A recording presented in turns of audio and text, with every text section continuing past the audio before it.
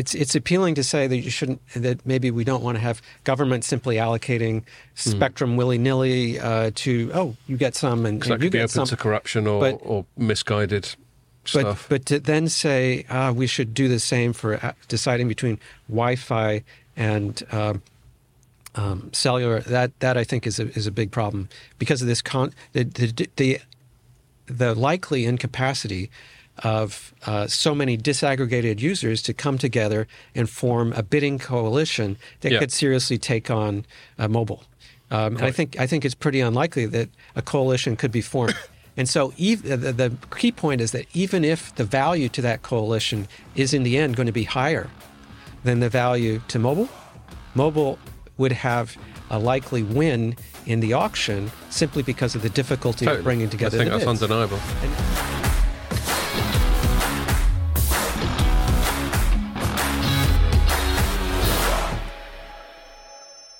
Hello and welcome to another telecoms.com podcast. I'm delighted to say we've got another special guest this week. First time podder with Sean Ennis, Professor Sean Ennis.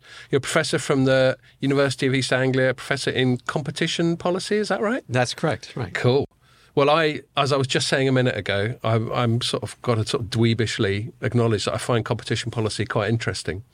Part of the reason being you can't be a sort of pro-free market small government kind of person and then not be in favour of quite efficient, robust regulation because, good timing. Thanks, Ian. Sorry. That's Ian, by the way, everyone. And not be in favour... Yeah, thanks for not introducing me. That's true. It occurs to me. I listen to other podcasts. They're much more professional and they reintroduce their co-host all the time and I never bother doing it. And I don't even give light reading. It's one little shout out. He does get a caption though, doesn't he, Pierre? Yeah. Do I? So yeah, you get most people listen. So that's true. So so that coughing weirdo was Ian from Light Reading, who's my co-host, our co-host, whatever. A completely unfettered, unbridled, unmonitored free market is always going to gravitate towards monopolies because the big companies are going to swallow up the little companies, and then they'll start misbehaving and acting ways to sort of skew the free market. So you obviously have to have a regulator. And sometimes people misunderstand that. They go, I thought you were all free market. How come you're in favour of this regulation? But there's no contradiction there at all, as far as I'm concerned. No. The deregulation movement was, I think, properly construed, is not about eliminating regulation, but changing regulation. Yeah, right. Totally. Yeah. So we'll get. Oh, and I should give you. I haven't got a copy, so I'll do it for you. This is a rare time where we've actually got someone who's got a book out on the pod. I feel like a proper podcast. So Sean's got a book out called Internet Empire, subhead The Hidden Digital War. How did we get here? Where do we go? What do we do now? So we'll get into that in a sec, among other things.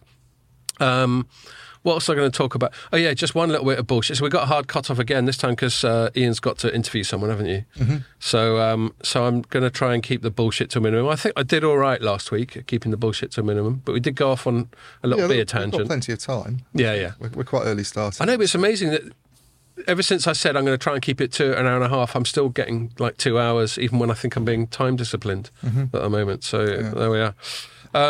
Just one thing I will say. So Sean hasn't brought any beers, and that's fine. That's allowed, if slightly frowned upon. And so I'd normally get our guest a glass of water because we're banging on for a couple of hours. But in Informer Towers here, we've got this water tap, and for some reason it's run off a little smartphone that's just planted on a stand next to it. A smartphone that's got this processor that could send a rocket to the moon, and it's got to basically have an app that's got 4 buttons on it for cold, hot, and big glass and little glass. Fizzy. Oh, is it fizzy? Right, yeah. And, why they can't just be buttons or something less sophisticated in the smartphone, I don't know. Just a valve. But anyway, it turns out this smartphone's busted now. It can't even do that. I don't even like those in coffee shops now. You go into...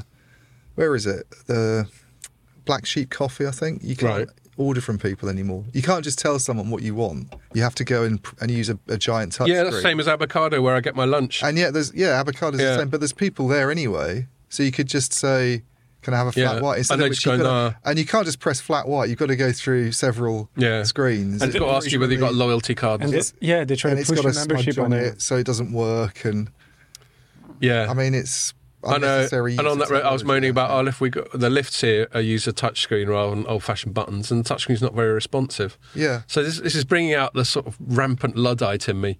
What's wrong with buttons? Sometimes less is more. Yeah. I mean, this might be a quite a natural segue actually into your book, Sean, because the broader topic is tech. Tech permeating everything, and there's a part of me, I'm the wrong side of 50. There's a part of me that increasingly hankers after a sort of analog as opposed to digital world. So you call it Internet Empire, Hidden Digital War, and it's in sort of yellow and red. It's got a diagram of a bomb on it. Is that a bomb? Old-fashioned bomb? What is that? This is a digital bomb. A digital bomb. There we are. I was just making sure it was one of those like Tom and Jerry, those round black bombs with a fuse in it. Exactly right. And so it sounds like you're hostile to this Internet Empire, but I presume it's a bit more nuanced than that. So I'll hand over to you. Why don't you tell us what the sort of overarching premise of your book is? Yeah. Well, maybe the first point I'd make is that it's not hostile to what the internet companies have been doing, and really, by argument would be they've created enormous benefits overall for society in lots of different ways. So we're talking about like Google, Amazon, Apple, these sorts of companies, and 1,000 others, right? Right. Yeah. Really, I would broaden it out to the whole universe. Okay. I think it's there's in the regulatory sphere, especially a high focus on these large companies, but that I think is a bit distortive. If you're going to be a competition policy wonk, you might say that what matters is the behaviors of companies, whether they're in a small sector or a big sector. And so if you have the company in the big sector doing something that's very similar to what the company in the small sector is doing, you'd think if it's illegal in one, it should be illegal in the other. But that's not the way the regulation has really been going, at least in Europe. And I have some. Sorry to butt in, and this may be where you're headed, but I do have a feeling with regulation that once a company reaches a certain size, it's necessarily a different set of weights and measures applied to them, because everything they do necessarily distorts the market by their sheer size. Well, if it depends, I would say look at the size of the sector. If you have a company with 70% of the deliveries of truck tires, compared to another company with a 50% delivery of restaurant meals, I mean, which is the bigger problem? It's not an obvious answer to my mind. There may be. If there were consumer harm of equal levels in each side, then maybe you'd be more concerned about what's going on with restaurant deliveries. But on a matter of principle, I'm not sure that should be the case. Fair enough. What the book is suggesting is that almost by accident, internet companies have been remarkably successful. I mean, if it weren't an accident, then we would have known a long time ago how much their true stock market value should be, right? When they first went public, the market value of that stock should have gone to the current value. Nobody knew. Nobody knew what was going to happen. We have to admit that. And they've created the ones that are large now, and the ones that aren't so large have created enormous possibilities. But it's become in effect, a takeover of economic activity, almost by accident, by companies that are primarily based in one country, and where really they're earning a lot of profits individually as companies, and are almost a bit like a commercial empire of the past. So many in terms of the economic effects, but that result has been achieved without war, without the horrendous consequences of war, and so it seems much less objectionable. But if you look back at the history of many wars, a lot of empire building is all about economics. It's about whether it pays off to expand or not, and that's very similar to what's been going on with the internet. And so the observation is not only have the companies benefited, but also the government of the United States has benefited to some substantial extent from tax revenues that are generated. And it's not just tax on company profits or capital gains. It's also tax on personal income of people working in those companies who are primarily based in the U.S. And there's obviously quite often we get these stories about how little tax Amazon or Apple pays outside of the US because they've got clever ways of... But I think what's underemphasized is that the U.S. criticizes them for not paying very much tax as well, Right. some of these companies.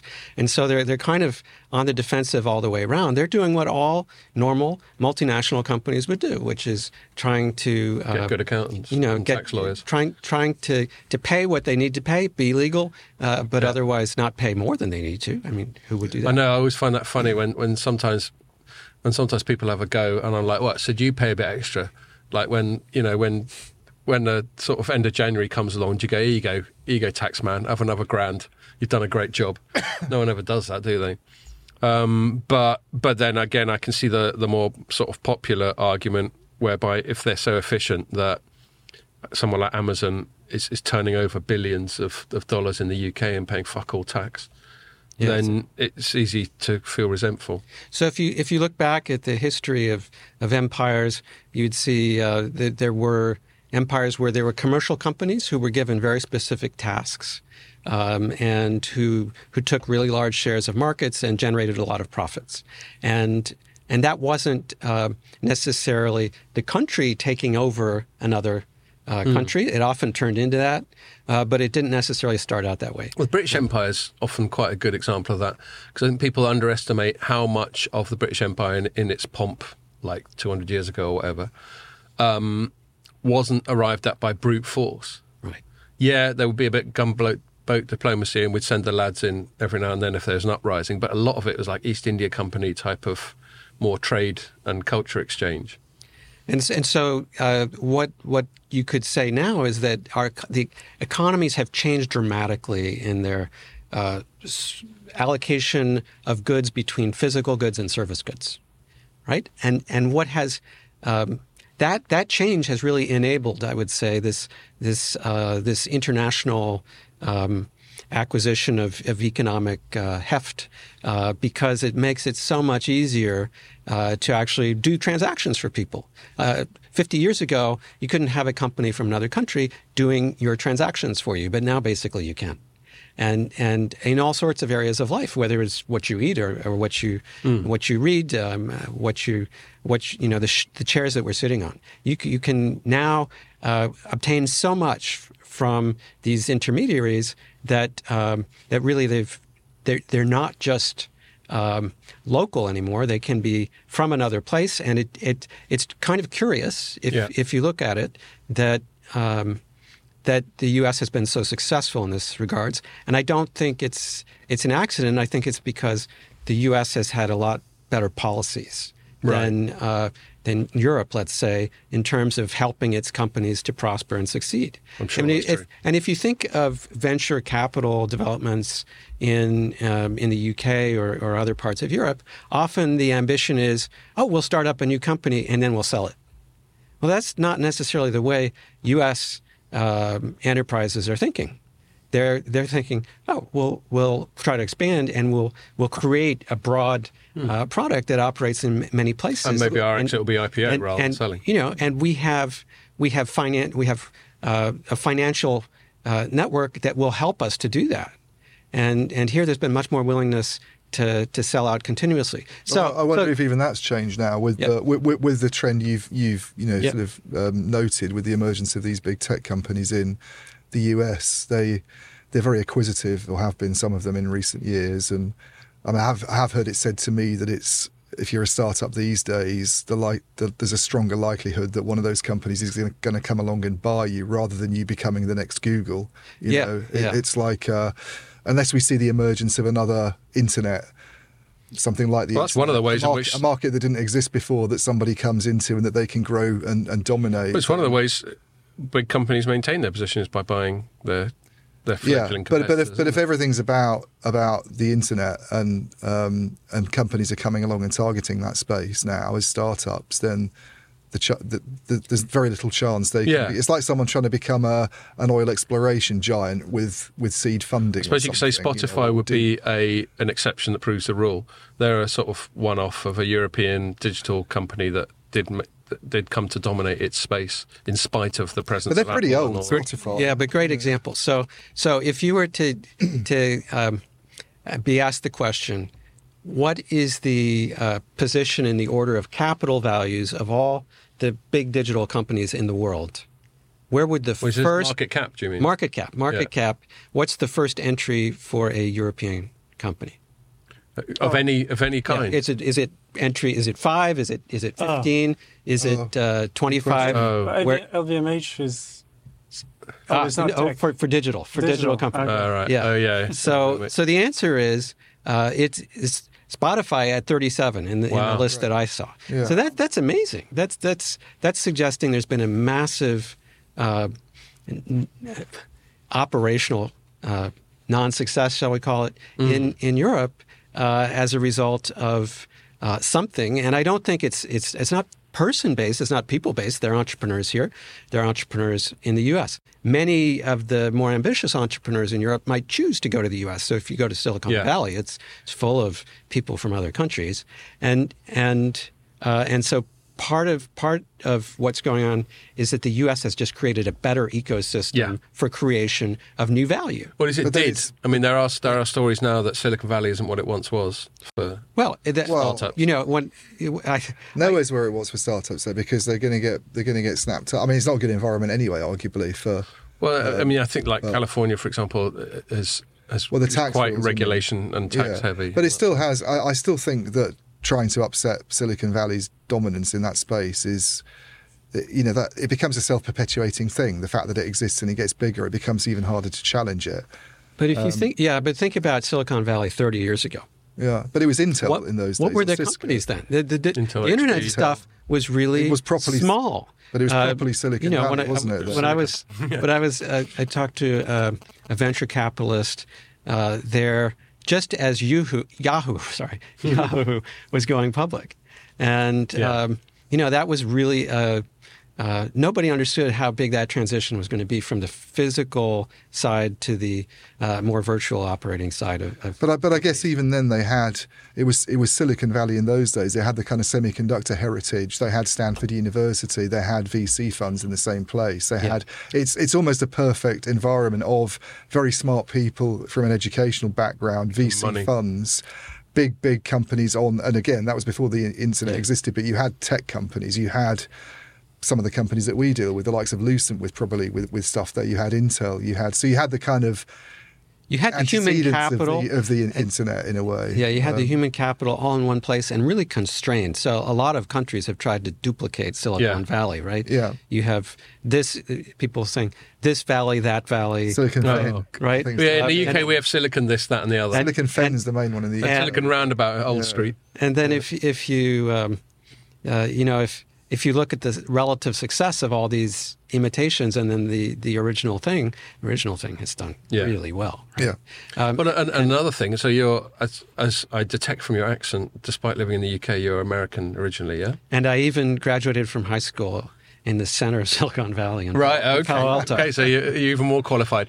Because there are a couple of other things that I think are also not just like public policy or structural, but cultural.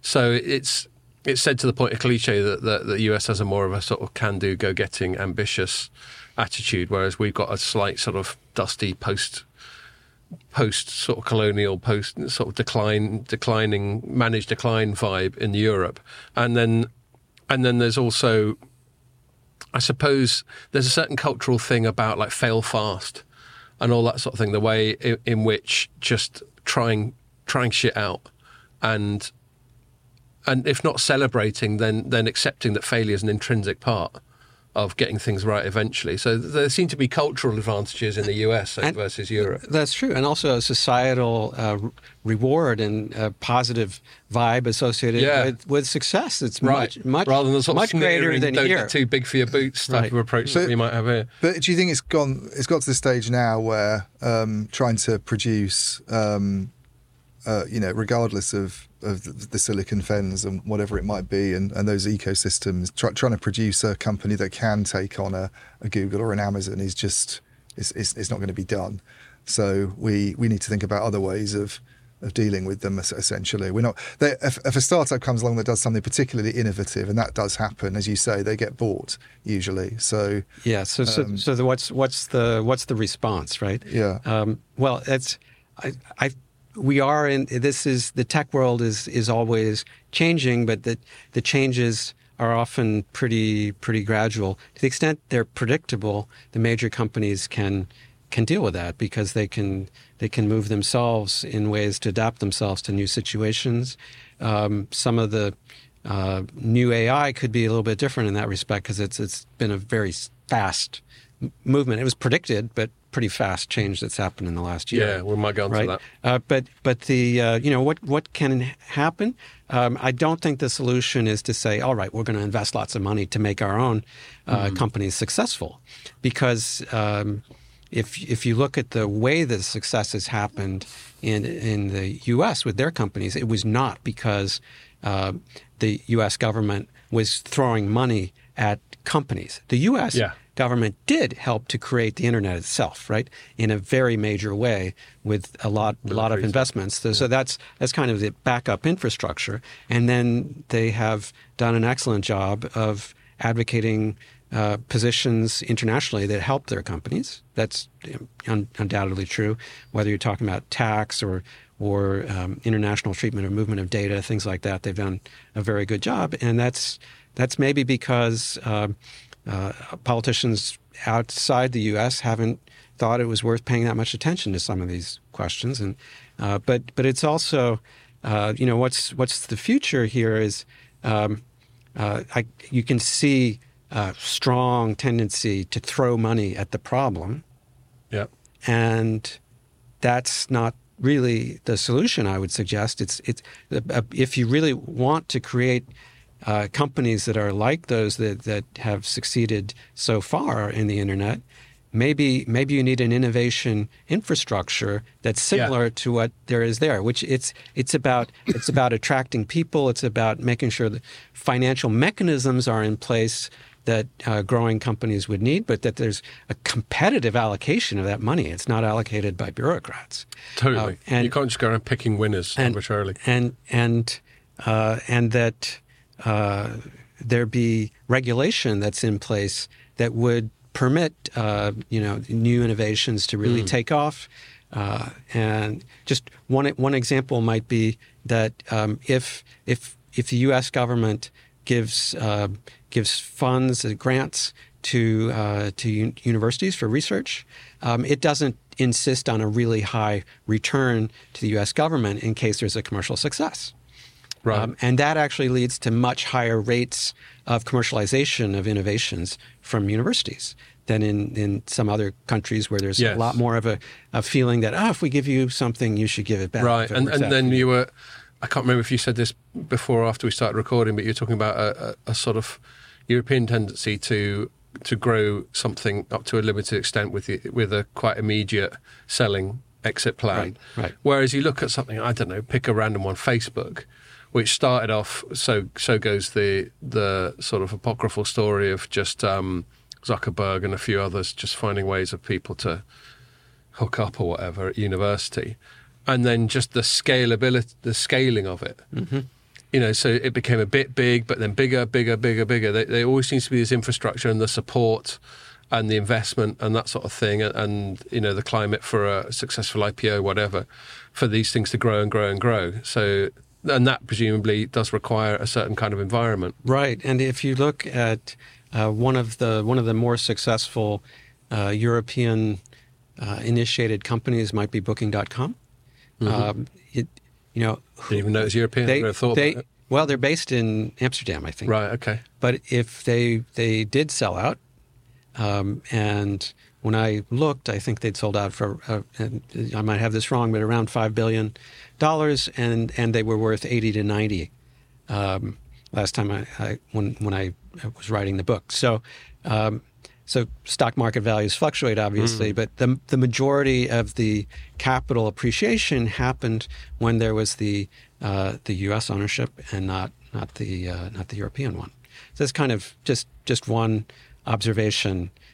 So how do you change things? Well, one point might be to take regulatory actions that ensure that the large companies now are actually subject to competition in one form or another, that would allow other companies to grow. Now, I'm not suggesting that those other companies would necessarily be European. I think there's there may be some who would wish that's the case or argue that that will be the case, but I'm not so sure it would be true, because unless you create that silicon fence that's going to really succeed, maybe the innovators will also come from the same place. It's very possible as the ones they're replacing.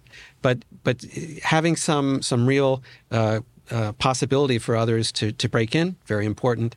And then and so that means regulatory changes. And the European Union has moved towards regulatory changes. UK has introduced its new Digital Markets Unit bill recently, and also has an online harms bill. Don't get me started on that. The U.S. Yeah, the U.S. may be going down some of these roads of regulation in the near future, and it's really hard. They look like they're getting more censorious over the internet. What's going to happen there is less sure. But the what the main point I want to make in the book is that regulation is not enough. It's probably a necessary condition. Not enough for what? So it's not enough to lead to a fixing of the problems that you might identify from this empire. Of it being too much of it concentrated on too few hands? Is that a problem? So I'm not an opponent of big companies by any means, right? But I would say what may be really important. The big companies now have this huge advantage because we've moved towards network economies. Yeah. Where you and I both benefit from being on the same network. How is someone going to start a competitor to that? Really, really difficult problem to solve. I'm not here to solve that today. But I would suggest that in addition to regulatory changes, personal behavior has been at the root of the expansion of the digital companies and of the concentration of power that they've had. And so personal behavior may be the sort of things we have to think about. So what is our personal behavior? So one example would be, do you read a newspaper, or do you get your news for free? Right? This is a lot of people choose now to get all their news for free. We can see that the quality varies tremendously between sources, but when you're reading a newspaper every day, you'll probably end up getting a better quality of news than when you're choosing it for free. But in many ways, the internet's been catastrophic for journalism. Yeah, because a hell of a lot of the revenue streams have disappeared. And so one thing I would suggest is that people should consider paying for their news in one way or another. Pay for your news. And this when my brother read the book, that's one of the first things he did. He started to pay for some news, and I think that's one example of a concrete step that people can take. Another one is to think about purchasing local when local has what you need. So instead of ordering something over the internet or over an app, you actually go out to a real store and you get the things that have been obtained by the real store. If we don't do that sufficiently, there will be a continuation of what we've already seen, which is the decline in local neighborhoods and real stores. Well, I mean, I was going to ask you about that, because I suppose a lot of people looking at, especially people who've grown up during this, but even people who sort of lived through it, who are a bit older, like I'm guessing all of us are, would say it's been a hugely beneficial thing. Actually, you look back to the pre-internet era, the pre-Amazon era, pre-mobile phones. You couldn't get books that you wanted in bookstores. You couldn't find things. You order it now; it's there with you the next day. The prices of Amazon Prime's TV service, you're paying $10 a month or whatever, and you get free deliveries included. You go back to the days of satellite and cable, and it was, it's hugely expensive. And I'm just wondering if people buy into Scott and I talk about the negative side of having too much power concentrated in in the hands of these companies for all sorts of reasons. But I'm wondering whether the average person really sort of appreciates it, and then you've got the difficulty of sort of getting them to buy into why they should be making the effort to go out to a local shop that might not even exist anymore, and when they get there probably doesn't have what they want, rather than ordering online. I just think it's kind of a tough ask. I mean, just think of one example, ordering in food from restaurants. So I'm not talking about the UK here in this discussion. It's just in general. The food delivery platforms are receiving payments from us for the delivery side, usually, the payments from customers, but they're also receiving a commission from the restaurants. That's the part we don't see. It's never talked about. Why not? Why not?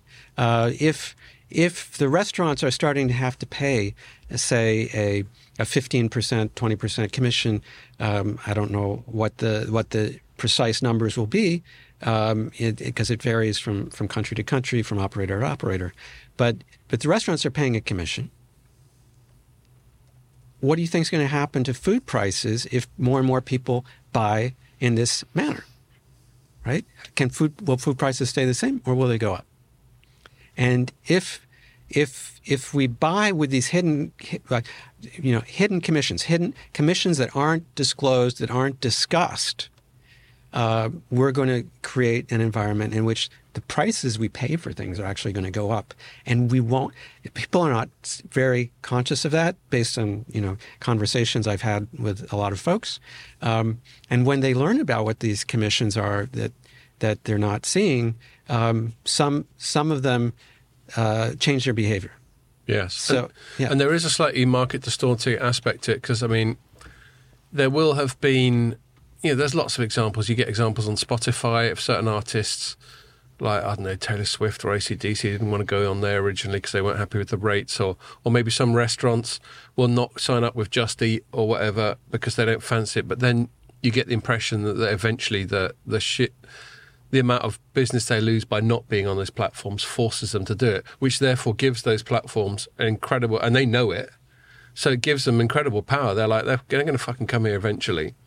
And so we're not going to negotiate with them. We're going to stick by our guns, and we'll end up winning because of just the sheer inevitability of it all. So as you say, and the only way it's not inevitable is if people... I can completely relate to what you're saying about how seduced we are by the convenience of it all.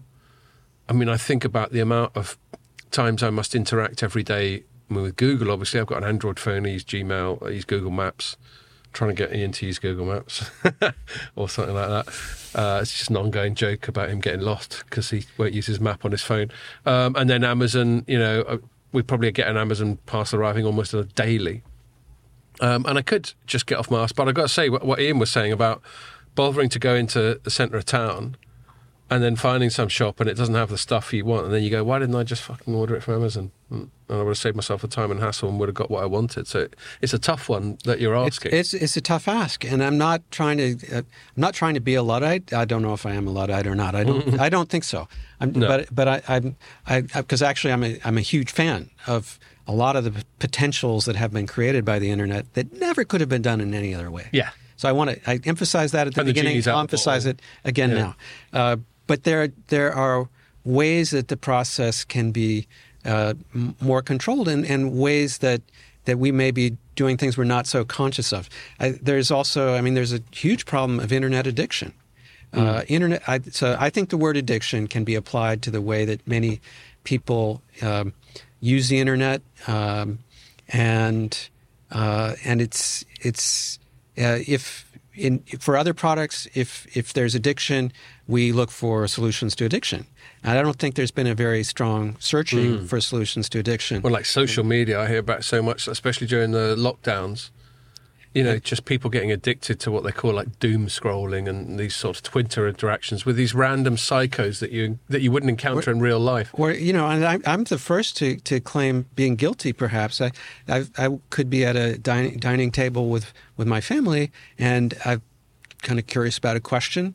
I might look at my phone, and I think that's. Or when you're watching telly, and then you also look at your phone at the same time, where 20 years ago, you'd have been happy enough. Well, I think it's TV program. Attention problems, and I know there's always a worry when a new technology comes along. Oh, it's going to distract them. It's nobody's got an attention span these days. But I do feel this need that, because I think everybody has this. Your instance in the restaurant of looking at your phone. I don't think there's a person who has a phone who doesn't do that. And I mean, people now you see leaving trains, walking down steps at the station, and they've probably been on their phone all the time anyway, and they still can't walk in a straight line down some steps without taking the phone. When they look at you like you're a dick when you're in their way. It's quite scary. I mean, one of the reasons I find it is because Scott's talking about me getting lost in town centres because I don't use a mapping tool that often. But I feel this dependency on this device is ridiculous, really. For not. I mean, that's one example. It's a handy excuse. But people needing to use it for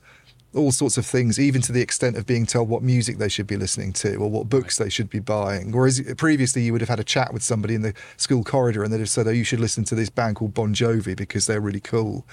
Now you get told to listen to this because you listened to some metal music in the past. And I find that it doesn't take many steps beyond that before we start to get into this very dark world of some, all-powerful AI that really sort of runs our lives for us. And this sort of insistence on health apps and people sort of living their lives and putting calories into their body based on what a machine's telling you to do, I find quite sinister. Yeah, it is. And there's so much in what you've just said that could be unpacked. There's one example is the loss of concentration. There's a generation, I would say, just based on my own observations and my children, where there is a lot less ability to concentrate than there used to be. How old are your kids? Yeah, between 10 and 19. Right. So same as mine. And one of them does not have this problem. So I'm not going to say which one. In case they listen. I feel the same, but how can we be sure, though? Do we remember what it was like when we were kids? Because I felt I didn't have any focus either. We don't mean you, Pierre. Okay, so maybe... I know it can only be worse, but how can we measure it, Well, I think it's surely something that could be measured, but you probably need a study that goes back and looks at or it might look at how people behave when they don't have internet and how they behave when they do. Mm-hmm. And I kind of did that almost experiment by accident with my kids when we moved internationally, and we didn't have access to the internet for the first months in a new place, just because it took forever to get it installed. And their behavior changed, their ability to concentrate changed, and it was very fast, actually, the change in their behavior. And then when we ultimately came back to having the same kind of television and internet access that we had in the past, well, behavior went, it changed back. So my kids are 18 and 16, and so smartphones have been around since they were born, and we had a few stories of like my son just.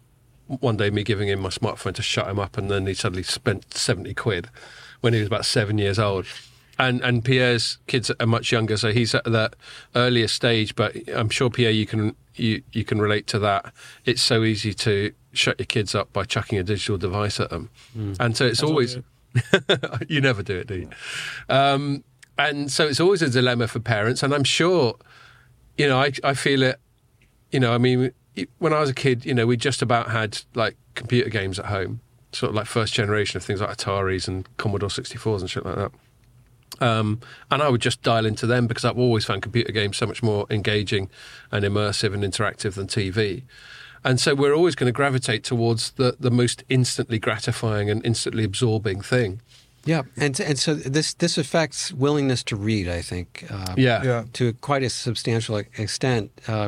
And maybe that will change as kids grow older, but I think reading doesn't give you those same kinds of instant satisfaction sensations as you can get from the internet. I don't think your Atari example is that good, because I think one of the problems with smartphones is if you were just going and playing a game on it solidly for 4 hours, or reading a book on it solidly for 4 hours, or doing one thing, that's an ability to concentrate to some extent. I mean, the game's maybe not a good example, but I think what it is actually people dipping into them and doing very flighty things. And my wife, she'll hate me for saying this if she watches this podcast, but I think she's really bad with the phone in the evenings. Like, she does a day at work and will suggest watching a movie or something, And 5 minutes in, it's sort of, unless it's really compelling from the beginning, it's sort of lost her attention, and she's on her phone, but not really doing anything very worthwhile. Yeah. She's sort of looking at Facebook flicking posts around. or flicking through Instagram, which in itself is a service, I think, where the thing only appears for a few seconds and then disappears. It's, it's almost about not having an attention and one other span. thing I'll say on that. I back when I used to commute more and spend more time on crowded trains, I'd sometimes look over the shoulder of people on their phones, not deliberately, not in a creepy way, hopefully, but you just notice. And I notice that women, especially, I see these young women on these phones, and the speed with which they were scrolling and flicking between things, it was just incredible. So did you even glance at that? Yeah, and it's. And I suppose an ultimate manifestation of what you were just describing with Instagram now is something like TikTok, where it's got two things about it that seem to be symptomatic of what we're talking about. One is the fact that it's short video. It's meant to be ephemeral, meant to be fleeting. I can't remember what the context was. I was chatting to someone about one time when I researched some TikTok and found out what was the most watched ever TikTok. And it's just this, what looks like a late teenage girl lip syncing to some song for 30 seconds. And just, that's it. Yeah. And yet somehow that was the biggest thing ever. And anyway, my point about it, I suppose, is this, that seems to be a great example of the short attention span thing we're talking about, over and above something like I still play computer games and I like them, but it's just not doing anything for longer than about 30 seconds. Well, I know one effect geared towards. I think it's had on me is because I read a lot. I make an effort to read, and actual books, not even on a Kindle or anything like that. But if I don't have my phone with me, if I do have my phone with me and I'm reading, I do notice these days, occasionally I'm reaching for my phone and checking a text message or looking at my emails. Yeah. I think, why am I doing this? Because I'm actually enjoying this book, but I can't stay with it for more than 10 pages without having to do that. I broke my phone at Christmas for a while, and it was actually, it's a different story, but the 2 days I was between not having a phone when I was sort of waiting for a replacement, it was actually quite good in a way. People go on these digital detox holidays, don't they? You hear about this sort of faddish thing to go and take all the kids' phones away and switch your own devices off and put them in a bag and take them into the woods somewhere, and then you can't have access to them. And I kind of feel it's like a kind of nice idea. Nothing because quite like getting lost in a fiction book. Yeah, well, but doing anything, and that's even better than a film. Playing chess or something, or if you had a phone with you, you'd be. It's almost as if it'd be really valuable to have a way to teach people how to control themselves in this environment. Because we don't want to suggest that. I think that there should be government controlling the exact way that Instagram would work. Yeah, no. But it's not for them to decide. It's not for them. It's for us. It's for us, and partly it's a lack of training. We've just kind of grown into this way of being without conscious awareness that we're doing it. It can happen very fast. Right? Yeah, I mean, it's easy to lose sight. I mean, we've just been reflecting on it. We're all slightly different ages. I guess you must be around our age if you've got a 19-year-old kid. Unless you got started real young. Pierre's like half a generation younger. But we can all, if we just think, what were we doing 20 years ago? What were we doing turn of the millennium? The internet was the next big thing then. And now, in the space of a generation, it's absolutely integral to everyone's life. So it's incredibly fast pace of change. So I think a part of that, if this is one of the points you're trying to make, Sean, is we've got to catch up, just like regulators have got to catch up, and they're trying to some degree. We've got to catch up in terms of, okay, so we embrace these things. We shared everything on social media, and some people presumably got some regrets about the amount of stuff they shared on social media back in the day. We've given away our data to the likes of Facebook and Google in exchange for free stuff and convenient stuff. And do we now just stop and go, all right, okay, we got a bit carried away. Now we need to just dial it back a little bit. Is that part of what you're saying? Yeah, I'm almost saying that in schools you can go to school and they'll teach about woodworking, but they, how much time are they going to spend teaching you how to use the internet in a sane way that's good for you and good for society? It's a kind of seems like a realm of where there's a lot potentially to do in the future. I wonder whether it's a sort of parental responsibility thing. Yes, you were saying, because I think we've just kind of grown up and got used to it and started doing things, and then thought to ourselves, we're in some bad habits now. But whereas our parents used to say to us, "Don't watch video nasties," maybe in future people say, "Don't use social media too much." I mean, that's already happening. You hear stories about parents not allowing their kids to go anywhere near it. So individual responsibilities and is core to a lot of the approach of this book. Yeah, and as I was just alluding to earlier, and Pierre perhaps jokingly implying he doesn't do, it's incredibly tempting as a parent. If it's just an instant shut up. It's like I used to call lollipops at a certain age for my kids. I used to call that shut up on a stick. Because they'd be whinging or crying or whatever, and you just chuck a lollipop at them and then they shut up. It's a bit like it's like one step up from a dummy, isn't it? And digital stuff's another step forward. It's just another form of shut up. It shows probably how shitty my attitude to parenting was, but I think we can all relate to it if we admit it deep down. Yeah, that's true. But there is there's also a lot of great learning that can happen through all of these media. So just one example, I've got a child. He started becoming interested in chess maybe 6 months ago, and he's learned so much from the things he's been able to find on the internet, from playing chess on the internet, things that I could never have taught him. Yeah. Right, and so that's a huge positive that's come about because of that particular interest that the child developed. Totally, and so it's really worth emphasizing the need for balance in all this, and that seems to be the sort of closing doors is not the solution. Yeah, and that seems to be the ultimate message. I'm going to have to move on because there's loads of other stuff I want to pick your brains about. But without having done you the courtesy of actually reading your book before you came on the pod, for which I apologise. Why would you do that? I'm going to guess that the essence of one of your conclusions is this need for moderation, this need to just acknowledge the environment we're in, and just take stock. Yeah. So I've got a list of 15 things that we can all do. Okay. Where if it's organized by, if you feel there's a problem of the following sort, then here's some actions you can take. Yeah, good. That sounds very you need very practical. productive, practical. Cool. Conclusion. Well, I will read it. I promise you. So, right. Sort of, and maybe we'll get you back on when I eventually read it in about 3 years' time. So I wanted to move on just because competition and public policy and that sort of thing's a broad area. I understand not just telecoms, but you seem to have spent a decent proportion of your time thinking about the telecom side of it. We had a little chat a few weeks ago prior to this, just to make sure that we were going to have plenty to talk about on the pod, which obviously we concluded we did. But I sort of need your reminder of some of the other ways in which we overlapped. I know we were talking about things like public policy as it affects telecom spectrum was one of them. So maybe we should start there. I remember we spoke about there was a story that was breaking at the time we spoke, and obviously is still a thing, about, I think, is it the 6 gig band? 6 gigahertz, right? And there's some tension between the worlds of mobiles, cellular, and the worlds of Wi-Fi as to who should have some kind of priority access to that sort of thing. So if I could just tee that up, what were your thoughts on that particular matter? Maybe there's a debate that's very active. It's hidden from public view to a large extent because it's quite technical and doesn't seem very interesting, but it's going to have huge impacts on us later on, and that's why I think it's worth talking about.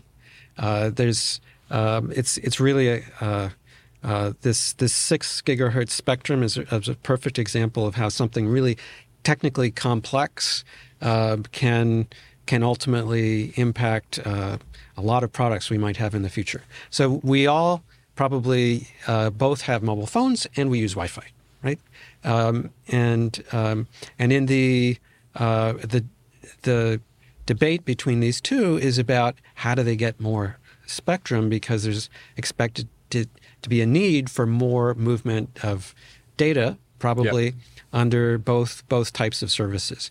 Now, one of my long-standing beliefs has been that if you're moving really large quantities of data, it's probably better to do that over wires as long as possible, rather than airwaves. Airwaves can get congested more easily. But that's let's put that aside. That's something I bring to this from the past. The debate now has come about because some companies and some countries are arguing that 1/2 of the 6 gigahertz, so the upper 6 gigahertz spectrum, should be put aside for could be really well used, let's say, by mobile telephone services. And there are a number of regulatory proposals in the ITU that are potentially coming up in the year ahead, which might really influence the way that spectrum is allocated in the future across a broad swathe of countries. And the one of the ideas that's come about is, well, if we want to allocate this, let's have an auction. So let's see where the value really is. And as a general principle, I can understand that type of argument for allocating resources, but here we're talking about allocating for mobile or allocating for Wi-Fi. Yeah, and this is a really very specific policy decision where there would be two extremely different uses of the spectrum, and the types of bidders you would have in both cases are really, really fundamentally different, because you have one industry really concentrated, the other one really disaggregated. Exactly. So I think an auction would be a shit idea. So the people who are advocating probably for the wireless to have this spectrum would be saying, oh, let's have an auction. Which sounds technologically neutral. I don't think it's technologically neutral at all. It would be won by mobile, obviously. It's like saying it would upend the Wi-Fi business model as well, because it's all unlicensed at the moment. So there's that as well. Yeah, the whole thing's based on it being unlicensed. And if it's going to remain unlicensed, why have an auction at all? But maybe we're treading on Sean's feet a bit here. No, I don't think so. But there's a pretty strong feeling among many economists, and I'm an economist, economics training, that auctions are the best way to allocate goods where there's uncertainty about who should be running them. Right. So I've got some issues in the telecoms space. I think that's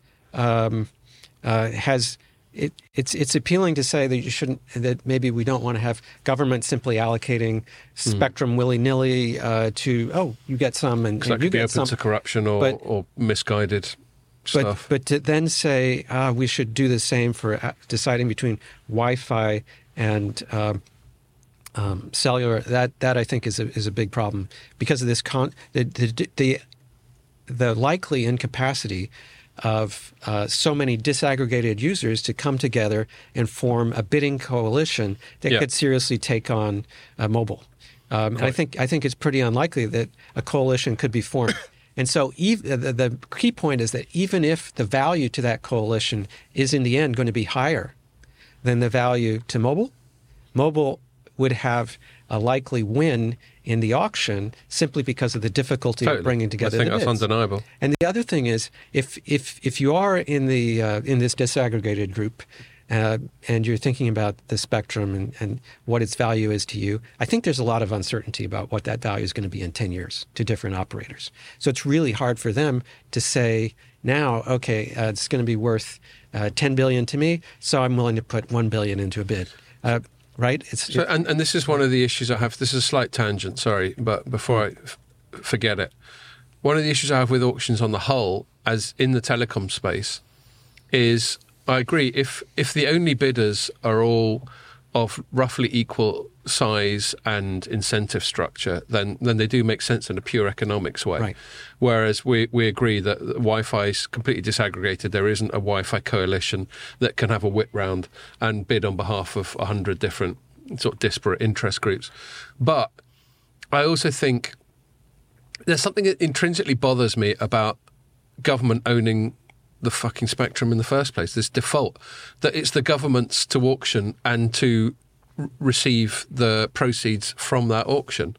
That bothers me. And then, of course, the other thing about auctions is, while they are efficient in a pure economics way, they are also designed I think, I mean, you correct me, you're the economist, they seem designed to elicit the highest possible price. And so as a result, you get these auctions, which I still concede have many points in favour of them, but you get these auctions, let's say 3G, where you end up with the industry and then indirectly the consumers, the customers of the industry, a massive wealth exchange from the industry to the government to get hold of these bits of air. And that just bothers me on the whole. I think there's something to be said for them, but I don't think I totally agree with your assessment on the Wi-Fi. I don't think it's an appropriate way to sort of work out who should win between Wi-Fi and cellular, because they're two completely different services. Yeah. You know, Wi-Fi's always been about unlicensed spectrum disaggregation. You know, it's largely free actually in a lot of cases. You know, you have your Wi-Fi service in your house obviously, and you're paying a broadband fee behind that. But you have municipal Wi-Fi, you have coffee shop Wi-Fi, which I've just been using earlier today. You know, got a Wi-Fi in this office. If you had an expensive auction process, it would completely change that. It would have to change the economics of that in some way. And it's not there's no sort of universal service obligations attached to Wi-Fi. It's not like you license it and say you need to cover this kind of area of land, which is one of the rationales for having an auction process with cellular, is that these licenses they're giving out when they're talking about covering the country are actually very valuable things. You want to give it to somebody who's going to make sure that they meet certain, they tick boxes. You're going to cover the Isle of Wight when you build your network, and if you don't do it by 2025, then you lose your license. So I think there's something to be said for. And I do get that there is a cost to managing these frequencies. So it's right that the government takes some money from the process. This isn't a like thing. That's the problem with it. Yeah. I think. I might disagree with you. Go for it. Part of this here, because it's if you don't want government to own it, do you want no one to own it? Do you want it to be completely unallocated? I think it's the sums involved that wind me up the most. The sums. So perhaps the government could require less for the spectrum when it distributes it. But then how does it finally, if there are going to be 3 operators and 10 have made bids that are at the minimum requirement, how does that distribution? It's like playing poker without money. You can't do it. It's a rubbish game without betting. So I don't necessarily have an answer. Yeah, there are ways that I mean, when cellular spectrum usually gets awarded, there are ways of doing it without having an auction process. Right. But the trouble is some of the other systems have their flaws as well. So I mean, do you want to do random allocation? You could do people who meet. You do what China does, which just gives it out to the same 3 companies. But then that sort of reinforces a barrier to entry, and it doesn't allow any opportunity at all. I mean, it's a difficult market anyway, regardless of the spectrum issue to break into. But the other way of doing it is on a beauty contest basis, where. With Scandinavia, I quite like that. You pay a fee and then you have to meet some obligations anyway, and you have to put forward a proper business case, and it gets assessed, and it's not a. So that's more qualitative. But I quite like that. But I totally agree with your scepticism about the Wi-Fi way of assessing Wi-Fi. I find that very bizarre that that's even been proposed. And so I think policymakers should just be evaluating where they think the greatest social use or benefit would be of the spectrum. And I think they're pretty high odds that would be with Wi-Fi as opposed to mobile. Do you have a position on it, or are you remaining flappably neutral? On that? Where you'd rather the 6 gig ended up? I would rather it ends up on Wi-Fi. I think I'm inclined to go with you on that. Because of what we're saying, the greater utility. Well, we're going to get all John Stuart Mill about it. It's also not very useful spectrum for cellular anyway.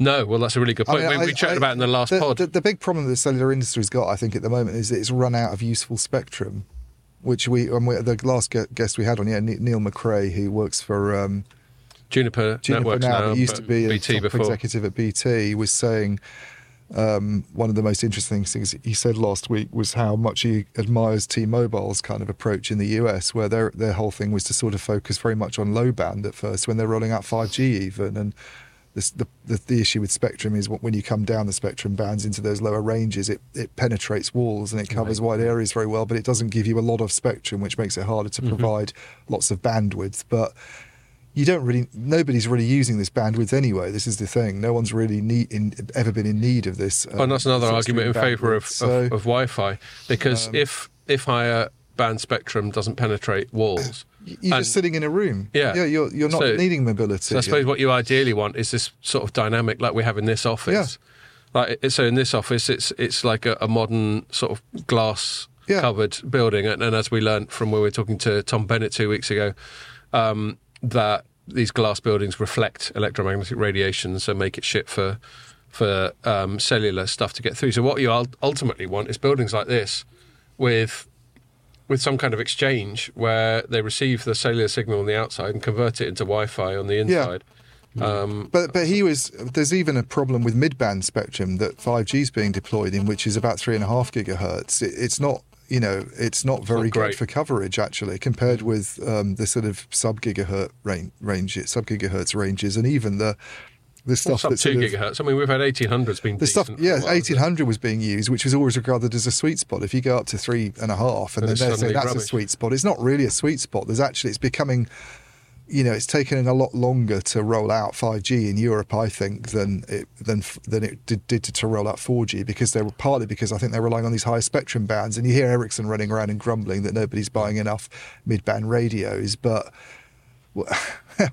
why should they? It's if they don't see the business case in doing it. And I find I think the cellular industry is in a position now where it's sort of run out of useful spectrum, but it also hasn't fully occupied the spectrum that it has, right? So it can arguably. This is the thing; it can refarm perhaps in some very small geographic areas. What it can do is also refarm some of those lower bands, because these old technologies that have been used with that, like specifically 3G at the moment is being shut down at the moment, even in lots of countries.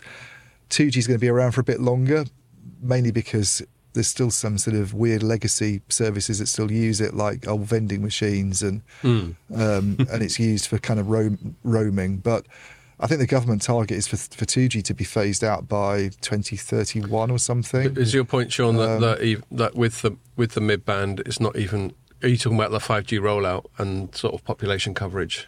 Yeah.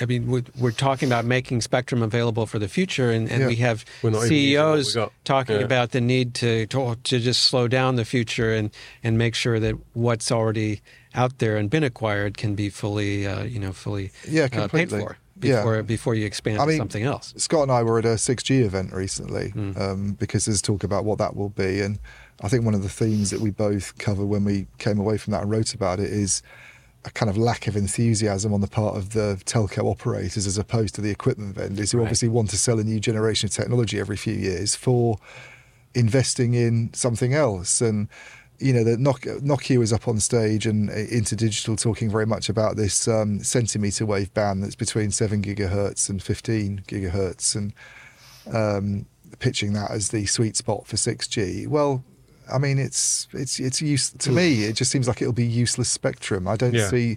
It might be good for doing factory automation in some areas, or specific on-site hotspot services. Well, the only need for more spectrum further up the frequency range is just for fattening the pipe. Sorry, Dean. But we always have to put a Dean comment in, don't we? Well, because I know a bugbear, the analogy of water pipes and bandwidth, right? And so I've heard it enough times from him that I've become Pavlovian. I feel a need to apologise. But fattening the pipes such that we can get even bigger data rates. And I said, and I think I got corrected by Neil on the last pod, and that's fair enough. I'll stand corrected. I said, I thought 4G had more or less solved that, and we're good for data rates. And he's probably, I'm sure he's right to correct me, in so much as, we've always said we don't need more processing power, we don't need more RAM, we don't need more computing power, and then obviously we get more and we find a way of using it. Yeah. So there'll always be a use for it. But as a hard pain point, 4G seemed to solve mobile. I'll still stand by this. Seemed to solve mobile broadband broadly for most people. There's not many people thinking, "Oh fuck, I haven't got enough bandwidth." Obviously, if you're going to if you're going to locally store a video and you want it to download in 1 second, then it would be great. But on the whole, I think people are all right. Well, but I also remember Andrea Donner at Vodafone saying that some of their 4G sites had been at capacity or something when they were launching 5G. So there's an industry there is an... I'm talking about an end user need for mobile broadband capacity. Well, then it becomes an end user need as well, though, doesn't it? Because if they can't use their services because the pipes are full, then you're going to start complaining about it. But I mean, you don't see it the same way as a consumer. You just think, why can't I get my service anymore? But if that involves spectrum and this stuff, then that's what has to happen. So I'm being a bit, maybe I'm taking it to an extreme, but I still think these higher spectrum bands are just, to me, don't seem very commercially feasible to be used with cellular, which even more reinforces the point. I mean, they'd be handy for things like fixed wireless access or something like that. Yeah. But not for phones on the go or I don't know. We don't have to segue onto this now, but something we were chatting about immediately beforehand, you were talking about coverage on trains. There's certain environments that aren't particularly well served by cellular, and I would have thought, I don't know actually whether the poor propagation characteristics of these higher frequencies applies to things that are moving, but presumably, what is it referred to? There's some kind of physics term of what a plane or a train is. There's the tube that's not particularly receptive to... Well, your Wi-Fi thing's inside the train. Yeah. No, but you we're can get talking the about mobile cellular signal from outside, so you've got the two options, right? So, I don't know. It's usually backhauled by mobile, and then the Wi-Fi on the... Yeah, but I never use the train Wi-Fi. I tether to my phone when I'm on the train. Well, I'm saying, because it's not very good. You're getting a buzziness. Yeah, somebody's phone near the table. One in my pocket. Do you want me to put it on the floor? Yeah, sorry. It's persisting. Are we good now? Has it gone away? You mean you don't like that irritating buzzing noise in your ear? It's one of me and Sean then. Okay. Maybe it's a but before I move us onto that, I think when we were speaking about this 6 gigahertz thing, Sean, when we spoke on the phone before, or on Zoom, I should say. No one just has phone calls. I didn't have a phone call. It was because Ofcom is mulling over what to do about it. Have I remembered that right? Whether to go for an auction, whether to go for a beauty contest, or whether to just dosh it out. Well, especially the European Commission and European Union are maybe it's that then. Thinking about this. The UK has more of an established position, but the EU hasn't established its final position yet, to my knowledge, but may do so very shortly. And then there's going to be a meeting of the ITU in November that's coming up, where there will be a lot more formal decisions taken. And that's the crunch point for this particular question. And so our assumption is that if they go for auction, it will be snapped up by mobile. So the decision in the ITU would be about whether the spectrum is designated as international mobile spectrum or not. Right. And then if it becomes designated as international mobile, then that would open up the possibility of these auctions. I think that's the idea. And do you have any sense of which direction it might go in? I think that there are strong forces moving in both directions, and it's really hard for me to predict. But I think it would be a shame if this spectrum doesn't go to Wi-Fi, because Wi-Fi has so much more flexibility in terms of how it can be used, who can use it in the long run. And I think we're moving into, an environment where there's likely to be a lot of new products coming online in the next 10 years that will just want spectrum. And it's this is a great way to make sure that they can get online.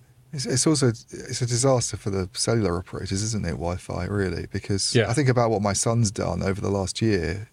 My son's at university in Denver, and he's not had a US phone while he's been there. Mm-hmm. He's basically just switched off his data and roaming and used campus Wi-Fi, and he very rarely leaves the campus because it's huge. And obviously, even if he wants to ring you up, he can do a call. So he just does calls on WhatsApp to us in the evening and to his friends in the UK, and has spent 1 year being able to do that. Mm-hmm. And therefore his usage charges have been zero, and it's just what he's paying on the tariff. I think I try to sort of gameplay this in my mind, whether I could exist just on Wi-Fi. Well, I did this in Austin, so we do. Scott and I travel quite a bit for work, and I went to Austin last year, and we'll be doing with Pierre in a week and a half. And I didn't want to use roaming at all over there, or even get a package, just because it adds quite a bit on for a long distance trip. And I just thought, I'll just rely on Wi-Fi. And every restaurant you go to in Austin or hotel or conference venue has a Wi-Fi hotspot, and they're all free. Well, they were last year, so unless they've changed it in 12 months, you're able to do calls, receive texts, contact your colleagues there. It does remind me, we were talking about kids and addiction earlier. One little cliche that I associate with kids is they go to someone's house or go to a restaurant, and the first thing they go, "Hello, little Johnny, good to see you again." And they go, "What's the Wi-Fi password?" Like, that's the first thing to ask. Such is their dependence on these things. So I think that will be interesting. I think the three of us are more or less in agreement on the direction we'd like it to go. I do find it sort of mildly interesting to imagine what direction Wi-Fi is going to go, because I think we can agree that Wi-Fi is not totally satisfactory in terms of user experience. And like public Wi-Fi, filling in forms, all that sort of thing's a bit of a drag. And then, all us tech journalists have got stories about going to a press event where the Wi-Fi can't handle the perfectly predictable thing that about 100 hacks are all going to get on the Wi-Fi and file their stories and all that sort of thing. So I suppose what I'm leading up to is I'd like to see an outcome whereby Wi-Fi gets this spectrum, if indeed it wants it and it would be useful. But if not coverage obligations, there's a little bit more structure around quality of service or something like that with Wi-Fi. But then maybe that would maybe the whole point of it is it's unlicensed and it's Wild West, and anyone, you and I, could go off and make a Wi-Fi device tomorrow, and maybe that's part of that area of innovation. Back to your first point, talking about Silicon Valley, perhaps it needs to be a bit Wild West for that innovation to happen. So I'm just sort of rambling and thinking out loud, but I would like to see a little bit more quality of service and for it to be a bit easier to use public Wi-Fi. I mean, it's a fair question to ask about some of the economics of public Wi-Fi, right? So that you do have a business or a public entity that's providing it to you, right? That always is happening in the circumstance you're talking about. I'm also suggesting there could be third parties who are just going to use that spectrum. It's going to be invisible to us. There's going to be a lot of usage that's invisible to us because of the Internet of Things and other devices talking to each other. And so that's also part of what is made possible by ensuring there's plenty of Wi-Fi spectrum available. In the terms of the quality of service, I mean, maybe this is, I think that's really hard to handle. Yeah. Unless you complain. Indeed. So back to your individuals sort of voting with their feet or whatever type of thing. In fact, that's just reminding me before we move, because there's one news story I want to cover, and we've only got about half an hour or so left. But there were a couple of tangents from the more sort of big tech thing that we talked about at the top of this recording that I forgot to mention that I'm going to quickly squeeze in just to pick your brains about. They're massive topics, so it's really unfair because we're only going to have about 5 minutes on each. But one that concerns big tech and Europe is this thing that they frame as fair contribution, which is this concept that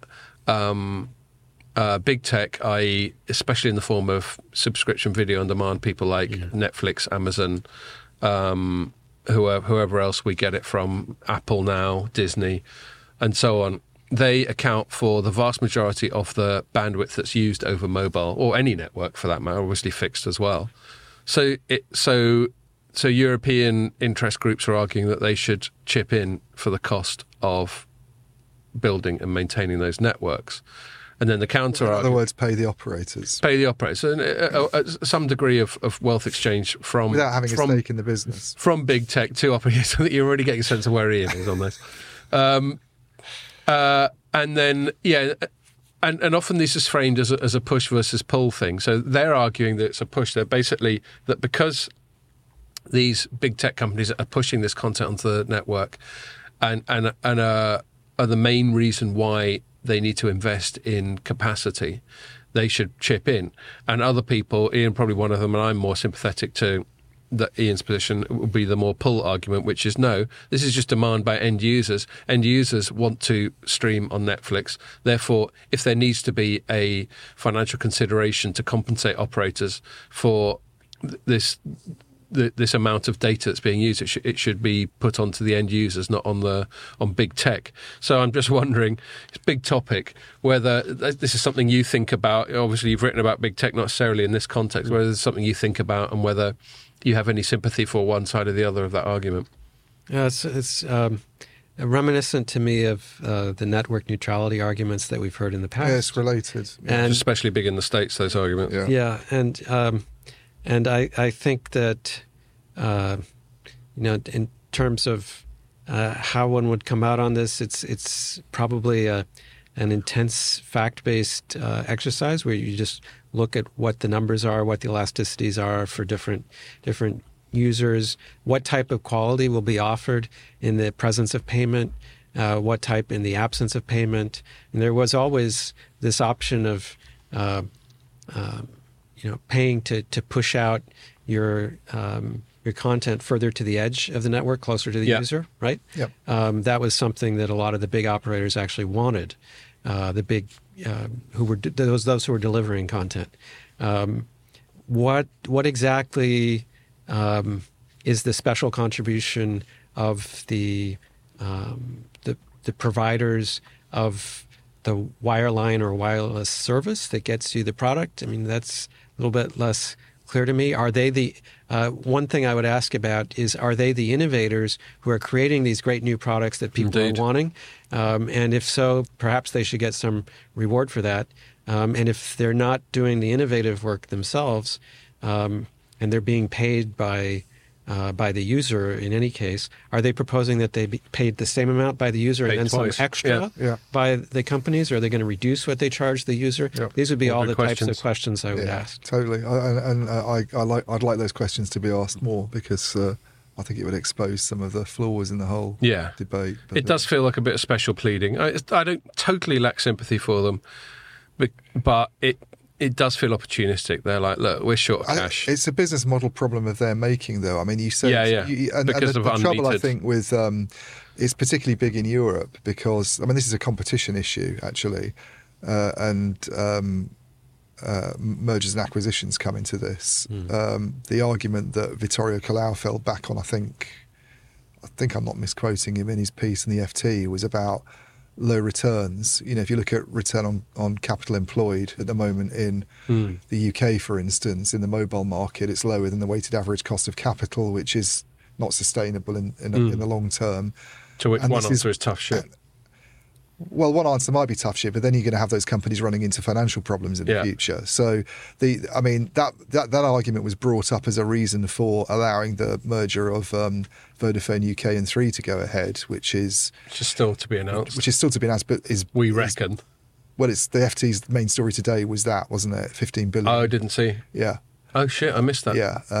So what, they've announced it as a done deal, or no? The FT seems to have some inside thing on it being a $15 billion and it's transaction, close to being news next week or something probably. But I mean, I think the regulatory permissions process would take a lot longer. But looking at some of the government comments on it, or the CMA comments on it, whoever it was the government, actually, wasn't it, came out with that paper about the wireless market where they were... That's right, it's part of their broader infrastructure and talking to some of the analysts, you feel it might go ahead, whereas in the past it perhaps wouldn't, because there's always this concern about preserving four-player mobile markets. They seem to have... Well, that's true, that was another thing, wasn't it? Looked at some of these returns figures and listened to that argument a bit more. Maybe there'd be some remedies in terms of spectrum allocations and having to do other things, but allow it to go ahead. The thing for me is, if that does that, however I feel about that, I'm more sympathetic towards that argument than I am to the fair share one. I think if they can't raise prices because of competition, they can't make a return because of too much competition, then you don't deal with that by turning to somebody else in the supply chain and going, oh, come on, can you have and anytime people start using the term fair, it's such a subjective and deliberately vague term. The trouble then is, smell a rat. If it does go ahead and it solves a return on investment problem, and they're implying it will, do they stop whinging then about fair share? because that's been their main argument And then recently. let's ask for more. It feels like blackmail, doesn't it? They just keep asking for more once they get a bit. But it undermines their arguments for fair contribution because it's all been based on we don't make a return on we don't make a decent return. So if you reduce the number of players in the market and all of a sudden you are, then how do you justify your arguments about fair contribution anymore? Yep. So go ahead, Sean. Yeah, so I think fair is a word that needs definitions, and when definitions are put onto it, then one can form interpretations over. Yeah, I don't think they have good definitions. But in terms of the fair contribution concept, it's absolutely right that one of the regulator's responsibilities is to make sure that companies can receive a return on their investment. Yeah. And if the regulator doesn't make sure that's possible, then they're not fulfilling all of their tasks. But the exact parameters of how they do that is a big question, and whether companies are themselves making mistakes. It's not the regulator's job to fix mistakes that have been made by companies, but the ensuring that there is an appropriate level of return. It's kind of interesting in terms of 4 players and 3 players. What happens? Yes, I was just going to be speaking about that before. You've got to weigh off the consumer costs and benefits in the short run against the network quality costs in the long run. Yeah. And that's something that's pretty hard for users to do, I think. But if you look at the experience of going from 3 operators to 4 operators in France, which is just the opposite direction of what we're talking about here, there was a huge consumer gain from that change when it occurred for MNOs. But massive downward, downward price pressure. Big movement in prices, which really helped a lot of consumers to be better off. One can only imagine that there would be a reverse type of effect in a movement from 4 operators to 3. That's intuitive, certainly. And that's the concern, isn't it? I remember a few pods ago we were talking about this when it seemed to be kicking off in the EU, where you had one champion who was more in favour of keeping it at 4 as a minimum, who's Vestager, one of these big commissioners that are incredibly powerful. And there's another guy called Breton, who seems to be more in favour of consolidation, and there seems to be a little bit of a battle of wills, however those play out in the corridors of Brussels. God knows. It's as opaque like everything else is there. But yeah, you can see arguments in favour of both. But I think the reason it came up then is I'd written some stories that implied that the centre of gravity was shifting a bit more towards 3. I mean, it can feel arbitrary, 3 and 4. Why aren't we talking about 10 or 20 or 1 or 2? But obviously, once you get into competition, I don't think everyone knows monopoly's bad. And so the next bad thing is a duopoly. But then we also know that you can't have 20 operators in any market because the economics just don't stack up. So it stands to reason that we'll end up, the equilibrium will end up stabilising around 3 or 4. And so it seems arbitrary, but it's actually a really technical and interesting debate. And I suppose a triopoly, if there is such a thing, if there is such a word, if not, I've just invented it, you'd like to think that there's just enough competition there where the other 2 competitors would keep a given player honest. But that's not very much competition, is it? You could easily, one of the reasons that I always cite as a duopoly as being bad is natural cartels could form spontaneously. They don't even need to conspire. They just need to keep an eye on each other. And if one person adjusts their prices, the other person goes, fuck it, just follow them. Because it's made sort of organic cartels really easily. I don't know if that's something that's consistent with prop economics rather than Scott reckons, which is where this is coming from. Well, a lot of people think that cartels are easier to sustain with fewer companies. That's my assumption, right? And the more companies you have in a market, the harder it is for them to coordinate. It's also true that there have been cartels with more than 10 companies involved. So sometimes you can have cartels that succeed with quite a few players. And a big question it becomes how much can you have a real cartel with communication? That's illegal, or a cartel with just implicit understandings that are never communicated, where there's no formal agreement. That type of outcome is particularly concerning, I think, because there's no law being broken, but you might end up with many of the same pricing outcomes as you would in a real cartel. The sort of same sort of pathologies. Yeah, and I'm not saying that's happening in mobile, by the way, at all. I'm just making some general points here. Yeah, totally. Just one other thing before we get onto one news story that I want to talk about while we're talking about big tech, and this is a complete tangent. You may not have a position on it, but one thing that's quite trending, quite topical at the moment is AI. Specifically when like ChatGPT came out, and that was really interesting, and everyone got to have a go on it, and it is incredibly impressive. This combination of natural language processing and artificial intelligence, basically creating human-like engagements with machines. And then 6 months after ChatGPT, which is based on a platform called GPT-3, I think, came out. They came out with GPT-4, which is about a zillion times more powerful and can fucking just do all kinds of stuff. And then suddenly you just get the impression that AI is in this exponential phase of development where things are just getting a lot smarter, a lot more capable, a lot more quickly. And at the same time, there seems to be a bit of an arms race. The OpenAI, which is behind ChatGPT, has got a lot of investment from Microsoft, and Google's been spending a lot of time on it. This is the overlap. This is the tenuous overlap with your core area in your book, and you'll get other people, and then you got China obviously involved, and then recently you had an open letter signed by Elon Musk among others, who was an early investor in OpenAI, going, I think we need to chill, we need to calm down a little bit. This is all getting a bit hectic. And before we know it, we're going to have Terminator / Matrix / 2001 going on. I'm not sure which is my favourite paradigm, because I quite like HAL. There's something about just that little red LED, that absolutely sort of featureless thing. And just saying, I'm afraid that's not possible, Dave. There's something I quite like about that. But Terminator's the more evocative one, with these sort of metal skeletons running around killing everyone. But yeah, I mean, I think, to get back to the point, I guess the question I will ask you is the public policy side. So there's calls for governments to get involved, and they are. Every day we seem to see a thing where US or UK or EU or some other government or regulatory body is going, okay, we need to have a look at this. This is all getting a bit out of control. But it feels like the genie's completely out of the bottle already to me.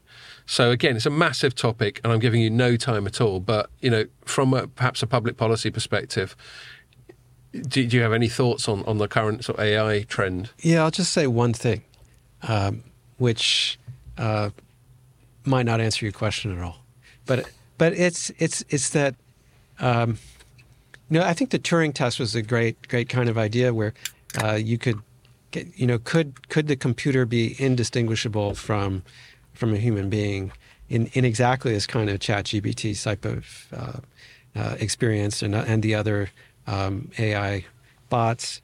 And we're obviously getting a lot closer to passing the test than we were before, right? I'm not a computer scientist, but I think this is intuitively clear to anyone who's been looking at this. But if you think about what it takes to create that human response, that human intelligence and unpredictability. I like to.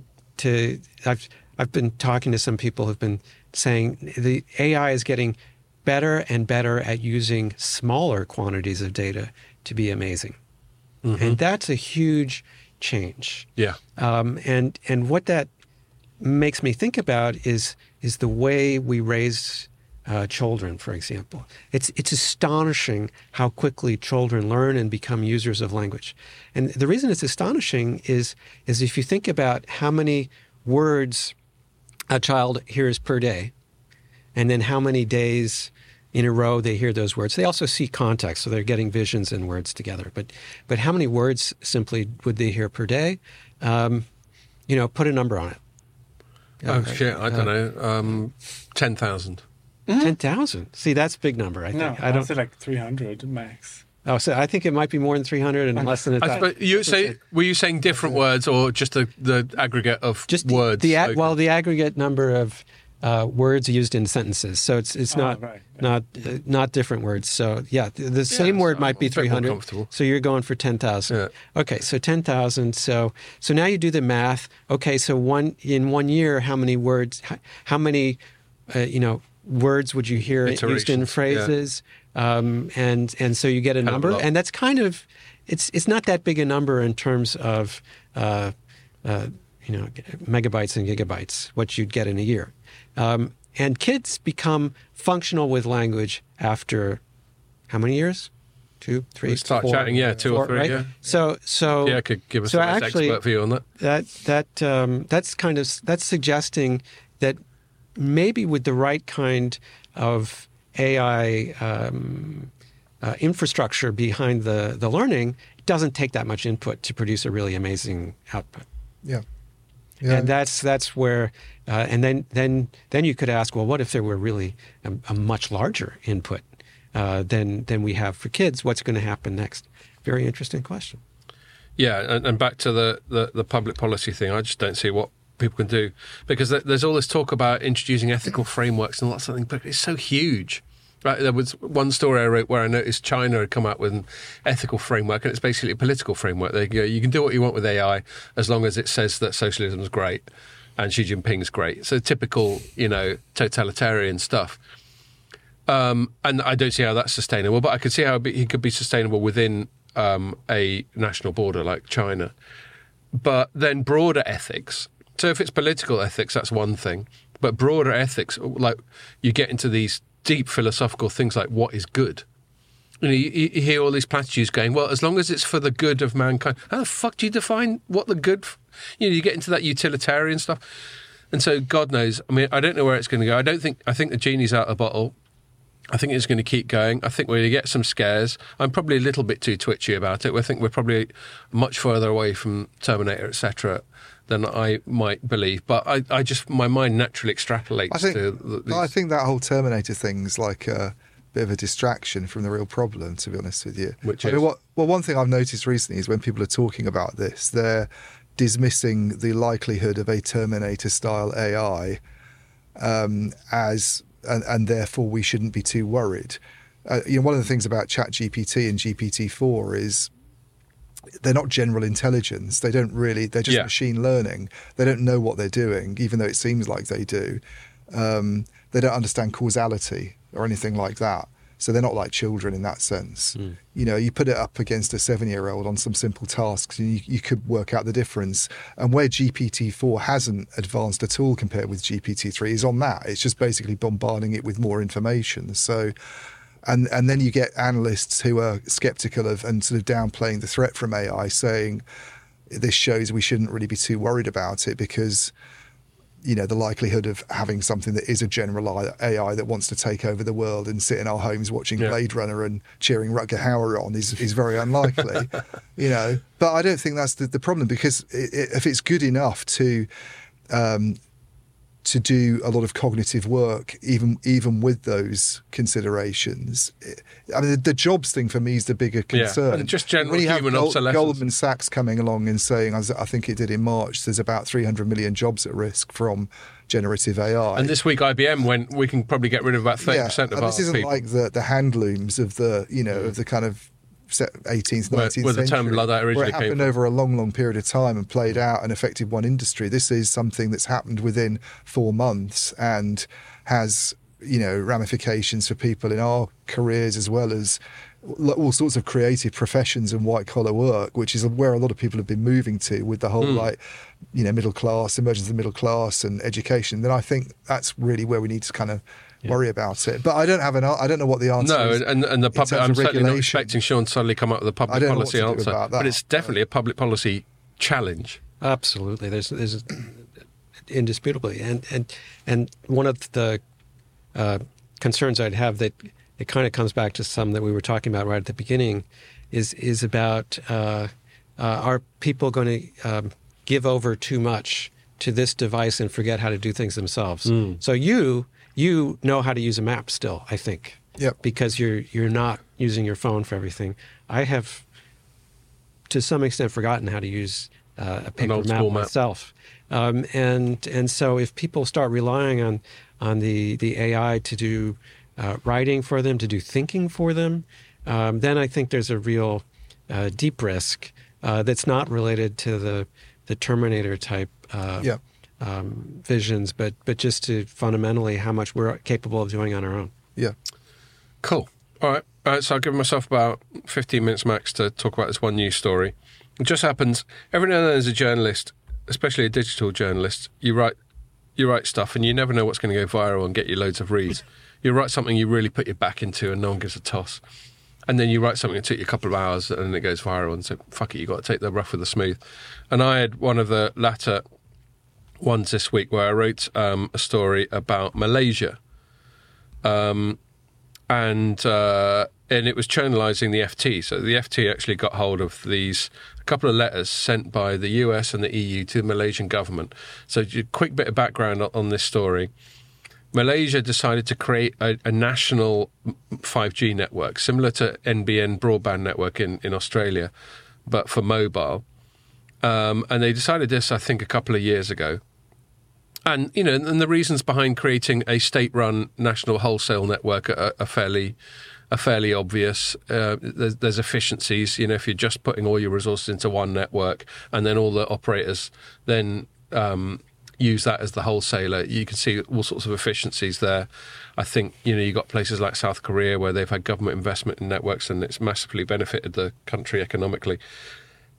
But the one contentious thing about this is the sole supplier to this network is Ericsson.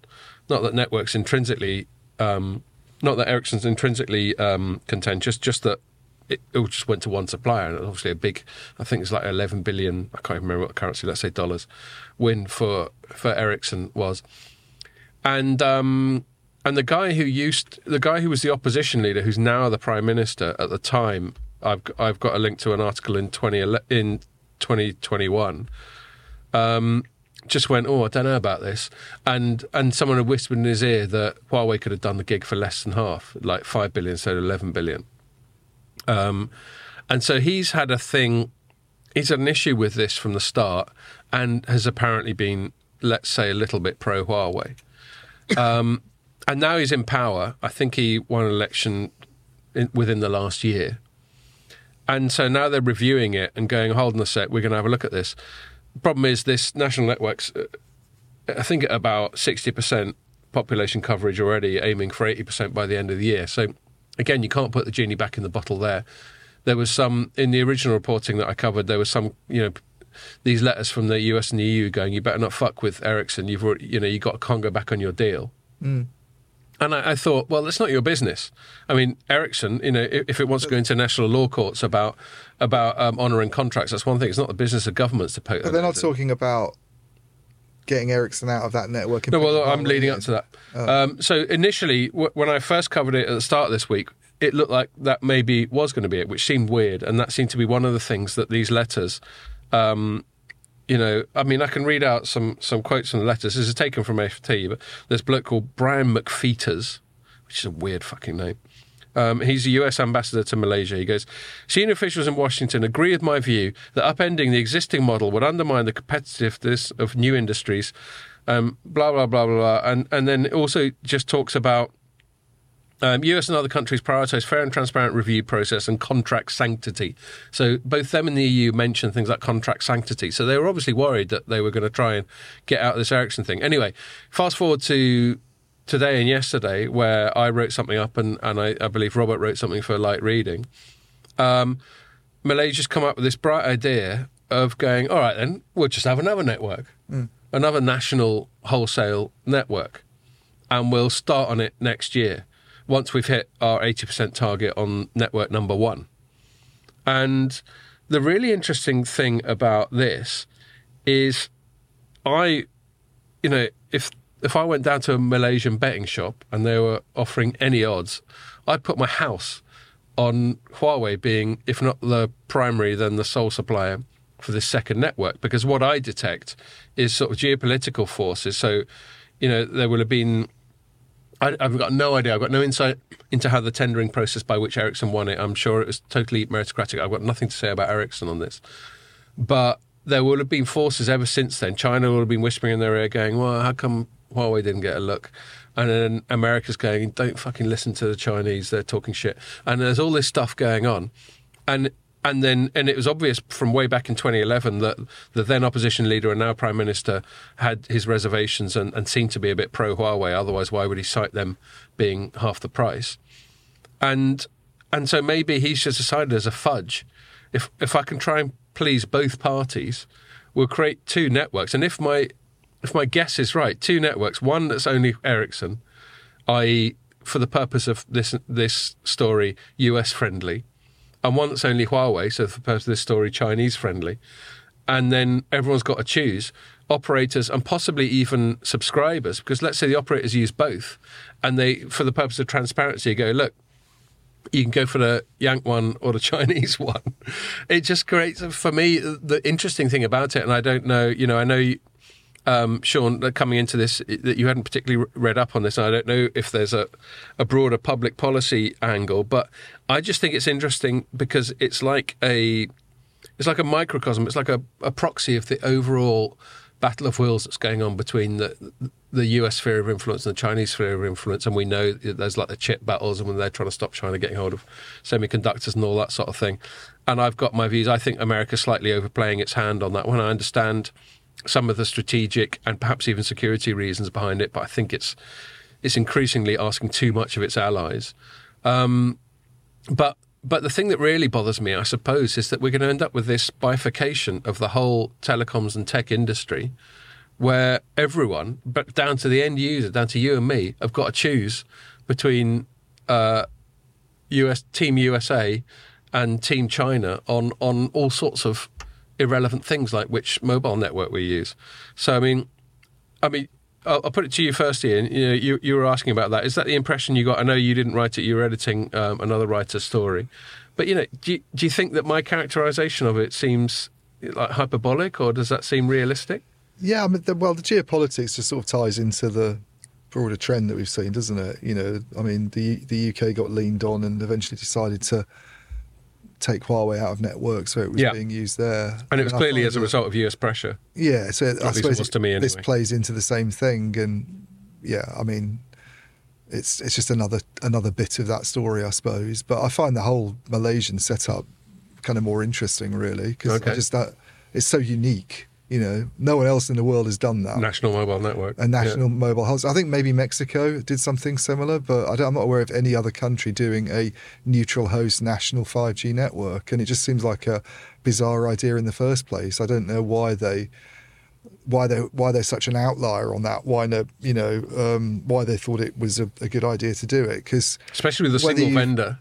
Set up this. Yeah, the single vendor, I suppose, exacerbates the problem. But whether you've got a single vendor or whether it's a group of vendors doing it in a more sort of open RAN way, you've still got a single supplier of the service that the operators are paying for, to ride on that network. You've still got one network and one owner, which I presume is the government in this case. Yeah, although it's encouraging equity stakes from the operators. Right, but it's still a single system with one price, presumably, for capacity on it or for a range of services. It's still one system. So it's the monopoly problem to me. And, I know it's been done in the fixed line world with NBN and but NBN's been full of problems, isn't it? But I just don't, it just doesn't seem like I think the move to have another network is a sensible one, because I think you need more than one 5G network. But what if it ended up mobile network? What if it ended up being an entirely Huawei network? Do you anticipate? I can give a shit who builds it. I just think they need more than one network. No, that's fine. I completely concede that point. But do you anticipate the dynamic that I was extrapolating to of people almost having to choose between US friendly and Chinese friendly? Well, I guess if they build it then the operators aren't going to be thinking about who they use, because that's a government level decision, isn't it? The government's either going to wind up the US and the EU by allowing Huawei to do it, or they're not. And then what goes on at a country level, the operators do, is not, If Malaysia has sanctions imposed on it because it takes the decision to allow Huawei to build a network, then that's something that affects Malaysia generally. I don't think. But it's still politicised. Let's say my assumption's correct, and the second network, it runs on Huawei kit. Yeah. And the operators decide to go with that because maybe there are some economic dynamics in it. Like it's cheaper.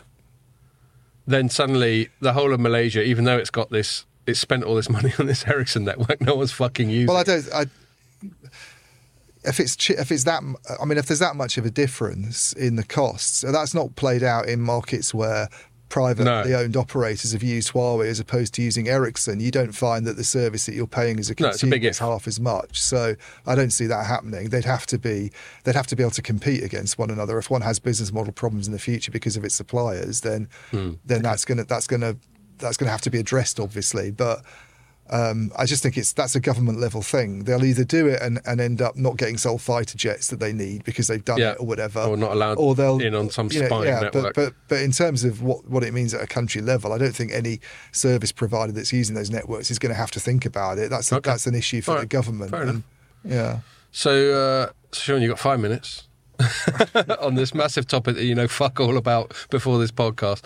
But I mean, you pick whatever angle you want. I just think it's interesting, the dynamics, the concept of this national monopoly, the fact that they now seem to have been pressured to some degree into creating a national duopoly. Do you have any thoughts on this story as I've just thrown it at you? Yeah, I'm not going to comment on your story directly, but I will say it's the underlying kind of geopolitics of what you're suggesting is very consistent with the idea of an empire, right? Operating, going full circle. Going full circle back to the book, internet empire, and I think it was remarkable in the U.S. A couple of years ago a few years ago now, to see the U.S. president talking about requiring the dismantling of a major successful internet product that was owned by competing internet country. So you're talking about TikTok and China. Just when have we seen actions like that at such a high level to try and take apart companies? And why would you do that unless part of it may be a security concern, but part of it may simply be they're trying to maintain the sort of U.S. dominance in this space that has been so good for them in the long run. And so they take these occasional actions that are really visible as a government, while most of the actions, I would say, are pretty are less visible, but more to do with maintaining a good environment for growth of those kinds of internet companies. I think on the cost thing, you're saying one could be a lot cheaper. I think Huawei is more likely to have technology problems, which could lead to cost problems than Ericsson is anyway. So, what they look like to have technology problems because of the chip stuff? Because they can't get access to 5 nanometer chips, and those are now going into base stations. So, if this is a newly built network, then I think that's a good point. That's a good point, and they're going to have to consider that, because if my assumptions are correct, that this second network is designed to placate China, which is leaning on Malaysia, which is what my gut feel is. Yeah. And therefore, the only way they're going to really placate China is by having some combination of Huawei ZTE, or maybe some other Chinese vendor that doesn't occur to me, involved. Then, yes, they're going to store up the problem that you described. Yeah. I mean, that was never generated by America 2 or 3 years ago, because they didn't have that situation, and those sorts of chips weren't being used in network equipment. But it is now. So if it's newly built stuff, then that's going to be an issue for them. And why wouldn't it be? I would think. Yeah. So. Yeah. So I'm grateful, and I'm gonna wrap it up here because we've all got shit to do. I'm grateful as a journalist. These sorts of stories, for me, speaking only for myself, is what interests me as a journalist. Just there's so many little moving parts. Like just one little bit. What is it? Like within the story I wrote today, it turns out GSMA has been lobbying against that state network. I mean, what the fuck is GSMA doing getting involved? But some geezer, what's his name, from GSMA, I linked to the story, Julian Gorman, head of Asia Pacific for GSMA, has just come out and gone, you need more vendors involved. And I think it's slightly weird and incongruous for him to be speaking out. And then there's one of the operators. So you were asking about ownership of this digital national BHD. Do you pronounce BHD? BHD. Just use the initials. Yeah, DMB. There we go. they were going to. They actually own two. This is a holding company that owns two other ones. They're called Celcom Digi Berhada. Maybe Berhada means company or something. Anyway, forget. And it owns Digi Telecommunications and something called Celcom. And they were going to buy 12.5% each, so 25% in total of this DNB. And then when this news came out about the second one, they just went, fuck it, we're not going to buy 25% anymore. We're going to look at this second one. And so there's so many little moving parts, and then you wonder whether Celcom's getting its neck breathed down by China or the US or both. I mean, I don't approve of it. In my concluding paragraph to the story I wrote today, I said Malaysia's set to become symbolic of the dynamic being imposed on telecoms and technology industries by a geopolitical battle of wills between the US and China. This may mark the point in history when we acknowledge a bifurcation of the technology world into US-approved and China-approved ecosystems. How ridiculous that would be. So that's my position on the overall thing. However, as a journalist that wants to write juicy stories, I'm totally in favour of it, because this stuff looks like it's going to run and run. And I can't wait to see what happens. And if I'm right, and this turns out to be a 100% Huawei network, that would be a massive story and really interesting. So I think I'll wrap it up there, because Ian's got to do an interview, and we've taken up 2 hours of Sean's time, plus of Sean's time already. Thank you very much, Sean. It's great to chat to you. Great pleasure to be here. Thank you. And if stuff comes up in the future, certainly that's core or adjacent to your sort of academic interests, then it'd be great to have you back on to plough through those as well. Thank you. And here's his book. So yeah, I'll wrap it up there. Thanks a lot for listening, and make sure you join us for the next one.